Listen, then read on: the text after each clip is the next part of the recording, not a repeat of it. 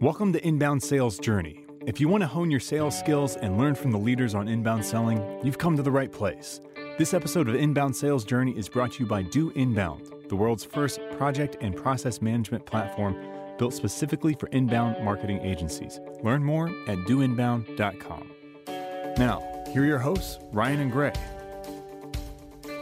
Welcome back to Inbound Sales Journey. I'm your host, Gray McKenzie. I'm joined by Ryan Herman, my co-host today, and I'm excited to be diving into a question relating to inbound sales, specifically the agency world here today. And so what we're going to try and tackle today is, should prospecting and sales be separate roles at your agency?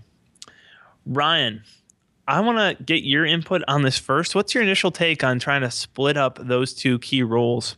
My initial thought when I first read this was it depends on your resources.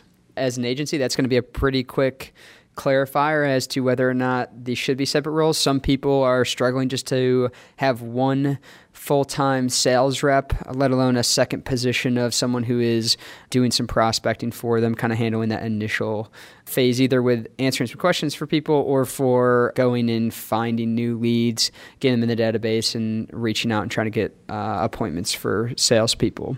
Now, I will say, in an ideal situation, having them as two separate roles, I think sounds like a great idea. And the reason I think that this is true is I think that there are, and this is going to be like a gross generalization, but I have worked with a lot of salespeople, and it is almost universal. And that is that salespeople are more often than not big picture, not awesome with details, not the most organized people, and don't appreciate doing tedious tasks.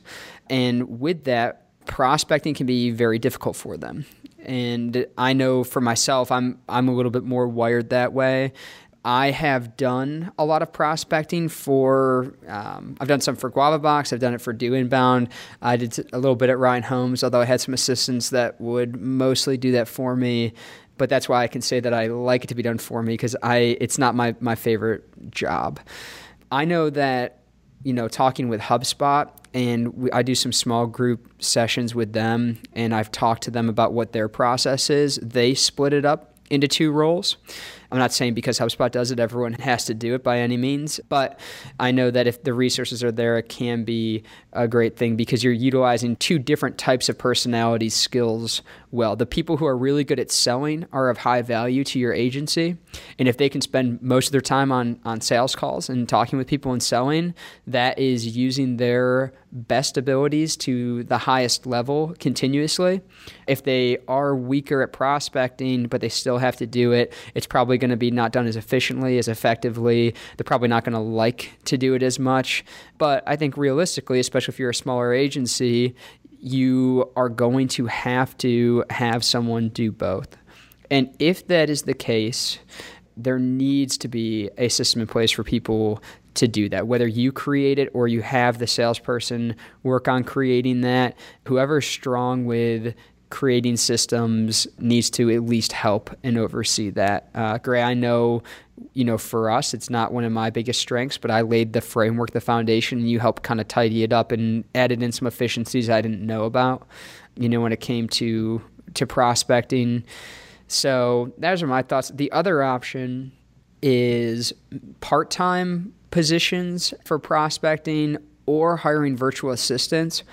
We haven't done this, Gray. We've thought about this, or at least I've thought about this because I'm always thinking of ways to get out of this, but hiring a virtual assistant and giving them a framework and a guideline of this is the type of people, this is how, and is an effective way to do it, and hiring them on an hourly basis to do some prospecting might be another solution to consider. So those are kind of my thoughts from the top of my head, Gray. Yeah, Ryan, I've got a couple other thoughts to add, but I'm just curious to know how you would define prospecting here. Are we talking about prospecting? Are you talking about prospecting right now in terms of going through the leads that are coming into your database and doing some outbound, not necessarily outbound, but prospecting of folks who aren't in your database right now? Or are you talking explicitly or kind of limited to prospecting for folks who are not currently in your database? I guess I was talking kind of about both, but See, I have mixed feelings on this too, Gray. It's hard to give an answer to this, honestly, because it depends on how many leads you have coming in and what the time limit is for people. Because I know in HubSpot, they right until you're going to purchase HubSpot, they have someone who is not the sales rep you're going to talk to helping you through that. When I sold houses, I liked being a little bit more in control. So if I did have someone engaged, like I had my assistants mostly work on making that first phone call, getting them interested in anything past that I take over. So where that line is, of when the salesperson takes over, I think most salespeople, they're, again, a little more type A people or probably want to take control of that a little bit earlier. So I guess I'm talking mostly about prospecting from a completely cold lead, but even I know it's not uncommon that people who have come into your database to not have the salesperson be the first person to talk to them.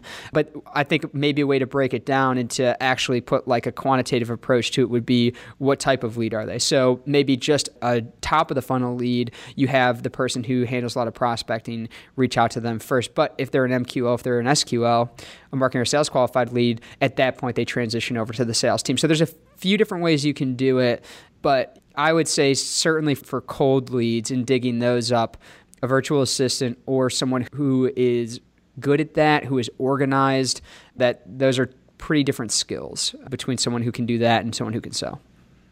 Yeah.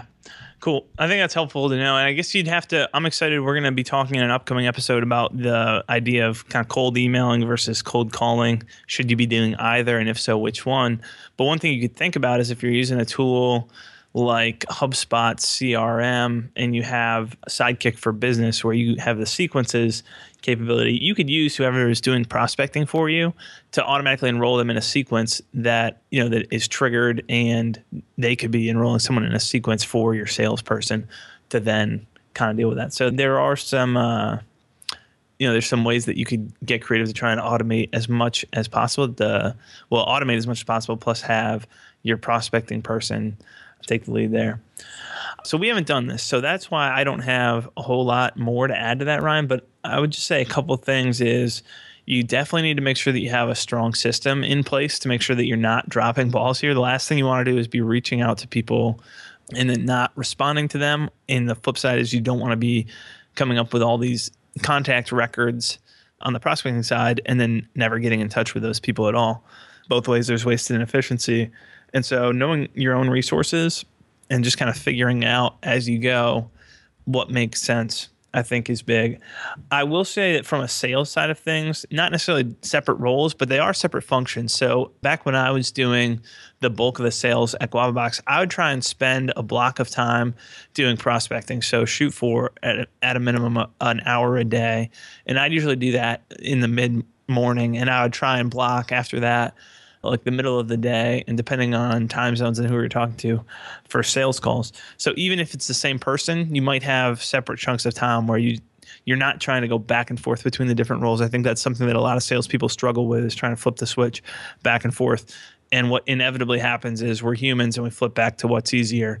And I'd rather be talking to people and following up with people than going out and trying to find new contact records and attracting new folks. So those are a couple of thoughts. The one other thought is, if you're considering doing this and you want to do it, figure out how can we run kind of a bare bones test before we go in whole hog on this thing to figure out whether this can work. So before we have another full-time role or even a part-time role, how can we run a time-limited test and get an idea of what this is going to look like? What's the system that we need in place to run a quick test, figure out the results, and decide whether you go all in on this or not. So, and that's not just for this, that's for anything that you're doing in your business, really. As you're trying to evaluate and figure out what's the best way to go ahead, how can you run tests and figure out what's going to make the biggest impact for the business in the end? Anything you'd throw into that, Ryan? No, I think that we answered this one pretty good. This one's a little bit tougher for us because we haven't done it, other than I've done it in other settings. But I think, you know what, Gray, it really comes down to what type of personnel are you working with? Because I know that there are maybe, some salespeople out there that are great at prospecting, they're organized, it kind of fits in, and they like to have total control of things. Give it a shot. But I think as soon as you get to the point where you could be on sales calls, pretty thoroughly throughout the day. If it gets to that point where you're missing opportunities and you're not letting the salesperson, the person that's the best one to capitalize on that, do their job, that you need to start to make a little bit of a switch and break these two things up. Because on one hand, if you're to that point, that's great, but you probably got there through prospecting. So you don't want to now make the switch, have the salesperson just deal with the leads that are coming in and do the actual selling, because if you then neglect prospecting, then you're going to see this kind of up and down cycle of we're really busy, we're really slow, really busy, really slow. So ideally, you want to be making sure you hit both up until the point where capacity is full, or before that, acknowledge I have a salesperson who is a wonderful salesperson. They are not detail-oriented. They cannot follow this process, and we're struggling because our prospecting is weak. You need to fix that solution. So it's a lot of kind of internally, where are we at, what do we need, and go from there. Cool. Good stuff. Well, let's wrap up there, Ryan. I think this is something that I'd be really curious to hear about from other folks. Talk to a couple of folks who are currently doing this, but hear from more agencies who are trying to implement this or figure out how to do this on how it's working right now. So if that's you, shoot us an email, let us know. If you want the show notes for this episode and any other one, head to doinbound.com/salesjourney. And the last thing I'll throw out there is we just finished up going through a bunch of objections that we hear when selling inbound services. And if you want to access an ebook that has the list of objections, our short answers, and links to the podcast episode, so you can use that as a cheat sheet in your sales process, just go to doinbound.com/objections ebook, and you can grab it right there. All right. Well, tune in next week. We are going to be talking through how to price a retainer, and we'll see you then. Thank you for listening to Inbound Sales Journey. You can find the show's notes for today's episode at doinbound.com/salesjourney. That's doinbound, all one word, .com/salesjourney. Today's show is sponsored by Do Inbound, the world's first project and process management platform built specifically for inbound marketing agencies. Learn more at doinbound.com. If you enjoyed this episode, why don't you head over to iTunes and subscribe? Make sure you leave us a review of the show. Until next time, remember, life is a journey. Keep moving forward.